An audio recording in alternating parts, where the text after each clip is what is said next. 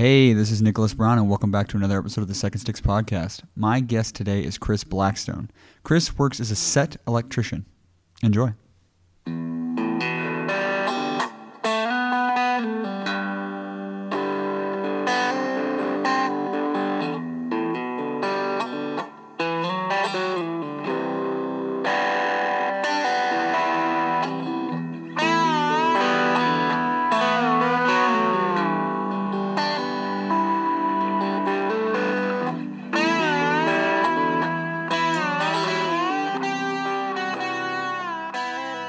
All right, so I'm here with Chrys Blackstone.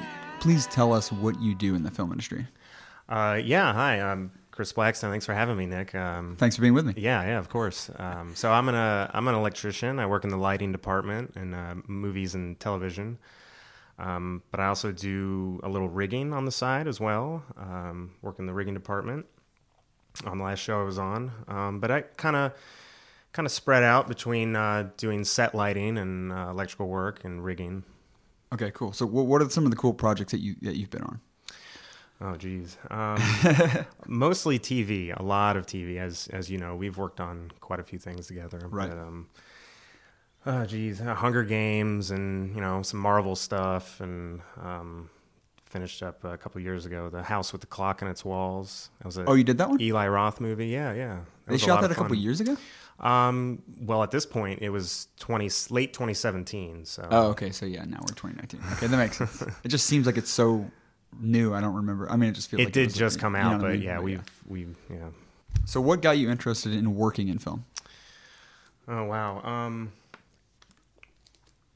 I've actually been interested in working in film my whole life. Ever since I was a kid, I grew up, spent a lot of time watching movies, TV, and I was always so fascinated by the names at the end, watching the credits, seeing the different departments. I was completely fascinated by what it took to put together what I had just watched. It was more than just being entertained by the movie or the TV show. I kind of fantasized about what it really took to put it together. Right. Just kind of how my brain works. So, yeah, ever since I was a little kid, I really wanted to be in the movies. I knew it's something I wanted to do. I didn't necessarily know where I would end up or what I wanted to do in the business. I knew I just wanted to be part of that process that gets the product done.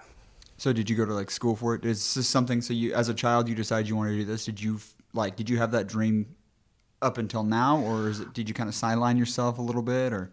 Well, no, I mean, straight out of high school, I pursued a film career in college, and I didn't necessarily know still at that time where I wanted to be or what I wanted to do. I always had a love of the camera, and kind of figured I might end up being a camera operator, go right in and start being a camera operator. And, for someone that had no idea how the film business actually works at that time, that I thought that was going to be an easy thing to do. Well, of course you did. Yeah.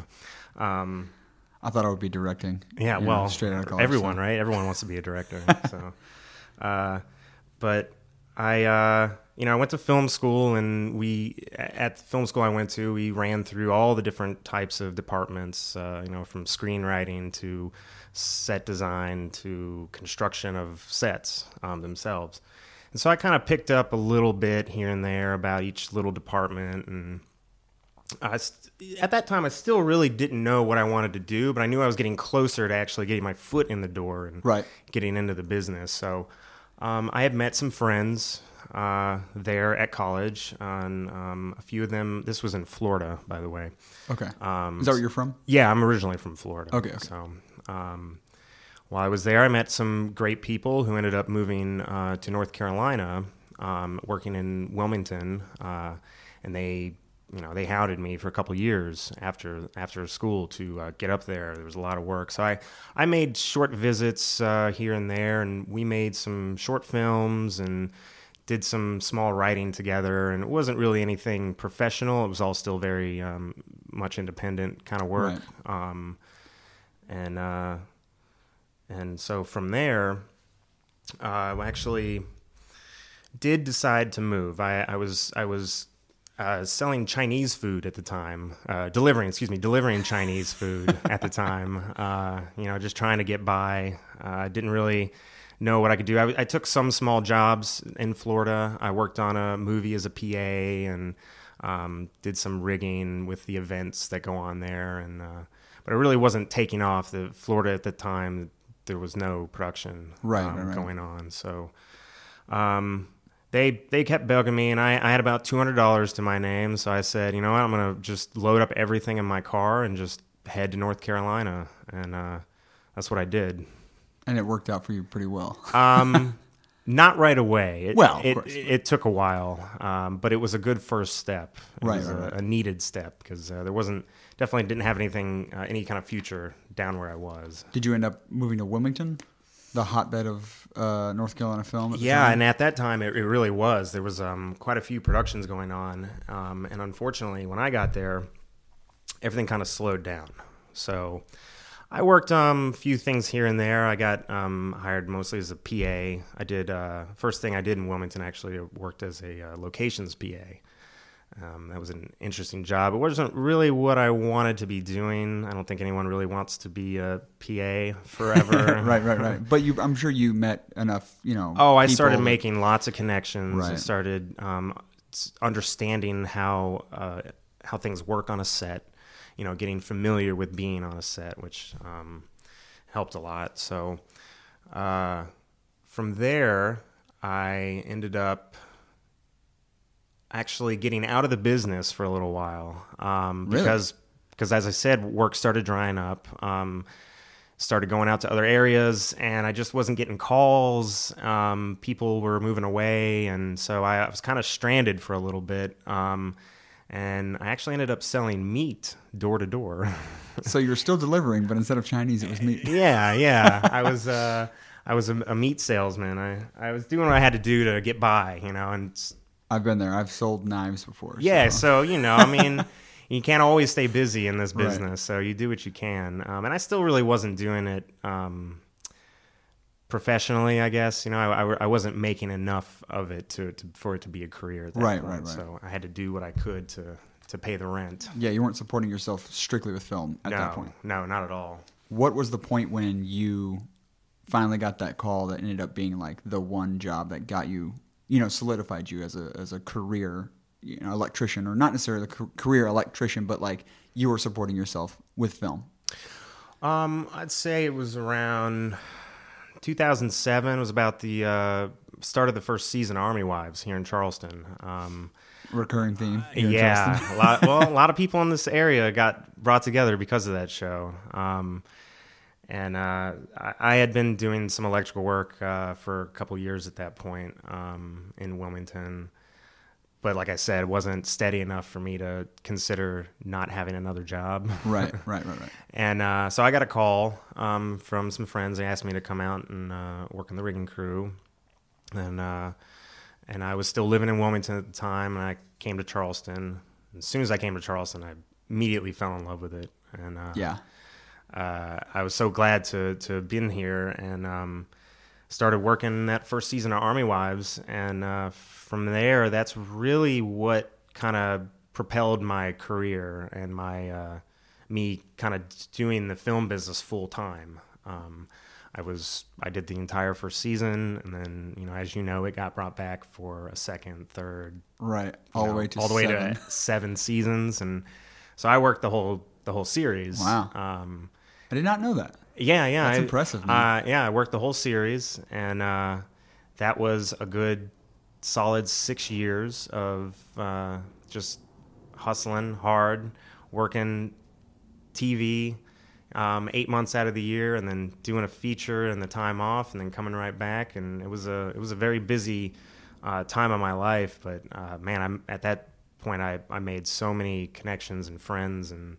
really started understanding my craft better. And I say really that was the point that kind of got me going professionally. That must have been a couple of really great. The first 3 or 4 seasons had 22 or 24 episodes. Yeah, they were really long. Really it was like 8 months straight of just. That's impressive. Yeah, long days. You know how it Yeah. We've kind of talked about this, but what was once you really got into film, what do you think was your original long-term goal? And do you still have that same goal? Like, what is your long-term goal now? My long-term goal, I guess, at the time, when I first started, my long-term goal was to just get in and find the niche that fit me, and find the department that I felt most comfortable in, right? Which happened to be the lighting department. I just kind of fell in with a lot of the guys there that had hired me, and I got along with really well, and I understood the technical side of it very well, and enjoyed lighting and getting power set up and all that. So right. So my long-term goal, like I said, was just to get in and stay in, because it's the only thing I've ever wanted to do was be in the film business. So it's, today it's still my long-term goal is to just do this, just keep doing it for as long as I can. Right. I mean, I honestly don't see myself being able to do anything else. I'm not, a corporate type person. I couldn't sit in a cubicle all day or an office answering phone calls and that kind of stuff. I really enjoy the freedom that this business allows you to flex your artistic abilities and right. mental abilities. So what did it feel like the first time you saw your name in the credits? Because you said you used to see it as a kid, man. It feels the same as it did the first time. Every time I see my name in the credits, it's I well up, because it's just something that I grew up always wanting to see my name amongst the whatever else everything else up there meant. And I feel kind of dorky because I'm the same way. Like, I will literally watch, like if I'm watching like Mr. Mercedes or something, I will watch the credits. Yeah, every episode. Oh yeah, it's like I know it's coming. Well, I always had such a huge respect for even as a young kid, I had so much respect for the amount of people that it would take, as the credits would roll. You're just like, wow, it really is so many people for this little bit of entertainment that you're watching. And, right. It was just very impressive to me. So, yeah, it's every time I see my name in the credits, it's a fantastic feeling. Yeah, absolutely. So what is something that surprised you about the film industry once you finally started working? Well, there's a lot of surprising things about this business. It's so unconventional and so different from any kind of career. I don't think you can really go in with any expectations and have them met. Well, the thing is, that's the thing. It's like everyone thinks if you don't work in film, you have an idea of.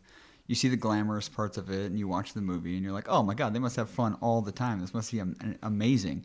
And then you realize that you have no idea what it's like. And it can really look like that from the outside. Right. You just walk onto a set and you see all these people running around and talking and joking or doing whatever they're doing, and you think, "Wow, this just looks. It doesn't look like a job, but it very much is a hard working job."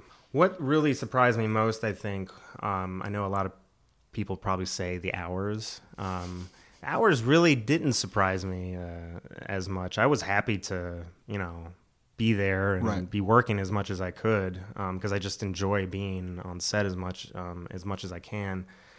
But what really surprised me was the amount of personalities that are on set, and just the amount of freedom that everyone kind of has to be their own person and get their job done. Whereas, most jobs are very corporately structured, or, you're doing your one task all day long and that's what it is. And you go home at 5 o'clock and, whatever. So, and it just, I guess I really didn't expect the structure of how it is behind the scenes. It's kind of freeing in a way as a job. It is, you really do feel like you have more autonomy than you would in any other kind of job. Not that there isn't any structure to what each department has to do, but for the most part, people really are allowed to be themselves, and it's refreshing to see that. So I think that was surprising. I think I was expecting it to be more of like a kind of a corporate structure, since you're working for giant corporations. Yeah.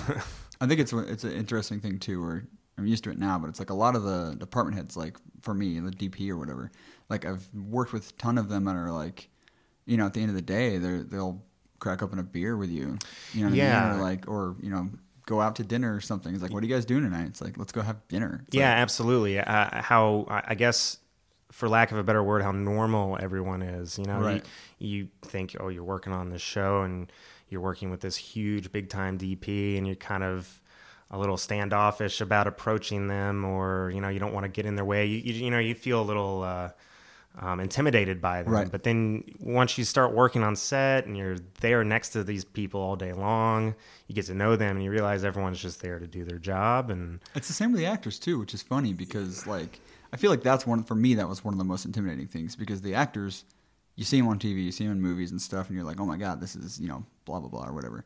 And then you start joking around with them and you realize, oh, they think the same things are funny that I think are funny. You know what I mean? It's like, oh, yeah, you know, it's just a weird, I don't know how to explain it. It's just a weird transition. it is weird. I mean, I guess when you're not in it and you're first getting in it, you do have those reservations of like, oh, you know, these are big time stars. These are people that, you know, you see everywhere, and you don't really know how to approach them or how to be around them until you realize that they're just very, you know, mostly normal and Right. and treat you normally. And it's just, you know, everyone's basically just hanging out, making a movie. They're just a different department than you. Yeah. They're all at work. Oh yeah, absolutely. Yeah. It's funny. I remember one of my first days on Army Wise, probably my first day, because I was a set PA. This was season 6.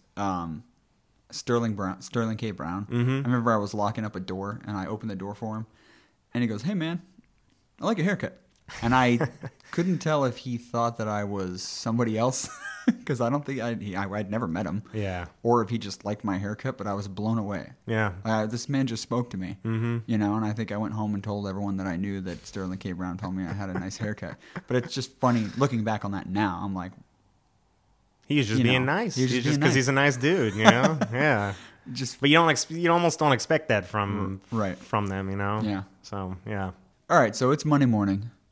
You're a set electrician. Mm-hmm. Tell me, how does your day go? What do you do? Well, first thing I like to do is, you know, make sure anyone who needs power can get to it, because obviously we're the only ones who know where all that power is. Right. And, super helpful for the camera department. yeah, exactly. I try to get video and camera and sound, and everyone who needs it, get them set up right away, because they're going to want to be able to get sound rolling and cameras up and get an image. And so that's, to me, is one of the most important things. Make sure whoever needs power, getting that out and ready to go. And then from there, you know, I don't know if anyone has brought up the hurry up and wait.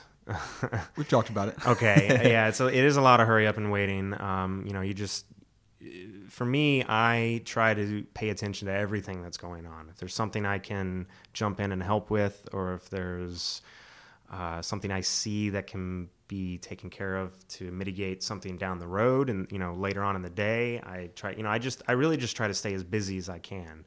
The hurry up and wait thing, it really is, you know, you're waiting on actors or camera, and you might not have something you immediately need to be doing, but there is always something that can be done. Right. So, you know, I spend a lot of time trying to stay focused, you know, paying attention, safety stuff, a lot of safety stuff, really, especially since we're dealing with high voltage and Right. wires that can trip people and that sort of thing. So we really just make sure that we can be as safe as possible and provide the needs of others, whoever needs it. And then obviously making sure my bosses, the gaffer and the DP, are happy with whatever they need, and that I'm there paying attention for them, and can be available at any moment. Right. Because it's obviously a fast-paced business once we get going. So Yeah. you really need to be available and paying attention as much as possible. So Yeah, it's always a good tip to like be within eye shot and ear shot, especially the eye shot with the DP or like the gaffer maybe. Oh, yeah. For me as a camera assistant, it's like I always want to be kind of around where the DP is, or if not the DP, my operator, whatever camera I'm on, or my first. You know what I mean? So that way, I don't want them to have to look around. yeah, absolutely. You know, and sometimes I'm guilty of, stepping in the cart or something, my first will be like, where the hell are you? You know, but that happens. Of course, yeah. But most of the time you want to try to stay within eye or earshot, so that way if they look your direction, you can walk over, you know, what's up, what do you need? You know, like. Well, and the days can be long enough already as it is, so being there and paying attention and being available can help kind of move the day along even faster. If, you know, if nobody's waiting on you, then that's best. Then you can make that, you know, maybe 14-hour day turn into a 12-hour day or whatever it is. Sometimes it's easier too to just leave your phone on the cart. Yeah, because you know, it's 2019 now. Phones can be distracting. Absolutely. Yeah. And I'm like I said, I'm guilty of it. And sometimes I'll just be like, all right, phone stays on the cart, stand by. I'm just gonna go stand by the camera and just that's where I'm staying. Yeah. So yeah, my day consists mostly of, you know, just paying attention and prepping and making sure the set is lit properly and powered properly. And cool. It's about 12 to 14 hours of just that. That's right. Get used to it. Yeah. Cool, man. All right, so lastly, what is a piece of advice that you would give someone who's studying film as a career? Get on set. Just whatever you can do, get on set. It doesn't matter what you want to do or what your aspirations are. Most important first step is getting on set.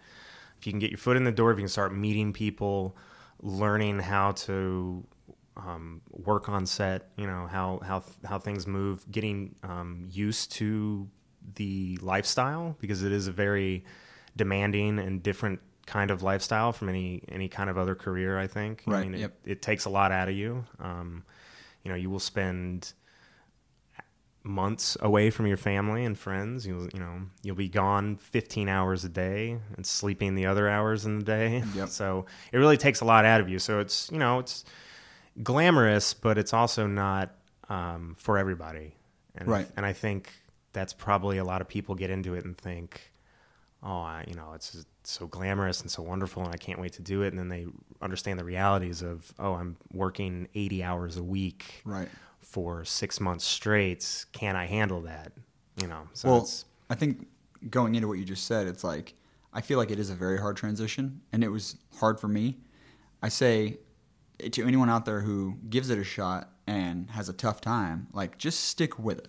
Give yourself, you know, more than a couple of months of like doing this to kind of try to you have to retrain your mind in a way. Oh, absolutely. Because if I'd have given up, you know, I would be I'd be upset with myself. Yeah. And I'm glad I didn't, because I love it now. And you really do have to be dedicated to the job because of how demanding it is. So if it's something you absolutely want to do and love, and you don't see yourself being able to do anything else, I guess understanding the realities of working on movies and TV and just getting on set would be the most important first step. Right. Because I wish someone had told me that when I first started. Because you know, I guess unless you're really studying film theory, going to film school is, in my opinion, not really the best route to go. Because I went to film school and I didn't prepare me a bit for what actually being on a film set is like. You know, I get to touch some equipment and make some short films, but it's just not the same at all as actually being on a set and working those hours and, you know, being with all those people. So that's why I think we have a thing in town called like PA boot camp or something. Really? You heard about that? No. Yeah. But it's like, that's like practical, like PA entry level training. Boot camp. Yeah. I'm not sure who runs it, but I heard about it. Okay. So interesting. It is an interesting thing to look into if you're out there listening and you're interested in. I mean, look up and see if wherever you live, if there's a PA boot camp, because like that's going to be a really good thing to learn, you know, beforehand, because it can be very confusing when you show up your first day if you're a PA and you know nothing. Oh yeah, and no one's going to tell you when you're on set what to do. Everyone just if you're on set, everyone expects you to know what you're supposed to be doing, and everyone else is just too busy to. I mean, most of the time they're too busy to stop and give you instructions. So I mean, people will help you out, sure, but you definitely have to have your, you know, you really need to kind of know the basics, I guess. Yeah. Because if you're just standing there in a blur, you know, you're not being helpful. You're not doing your job. So, yeah. So I think that's it, Chrys. Thank you so much for being with me on the Second Six podcast, man. Yeah. I had a great time. Yeah, I had a great time too, man. Thanks Thanks for having me. This Thanks. was a good conversation. Thanks. Thanks again for tuning in to another episode of the Second Sticks podcast. As always, you can contact me via email at thesecondstickspodcast@gmail.com, Instagram at the Second Sticks podcast, or Twitter at Second Sticks Pod. If you enjoyed the show, please leave me a 5-star review on iTunes and subscribe. Also, for those who love the show and are interested in lending their support, I've set up a Patreon page where you can donate at www.patreon.com/thesecondstickspodcast. Thanks, guys.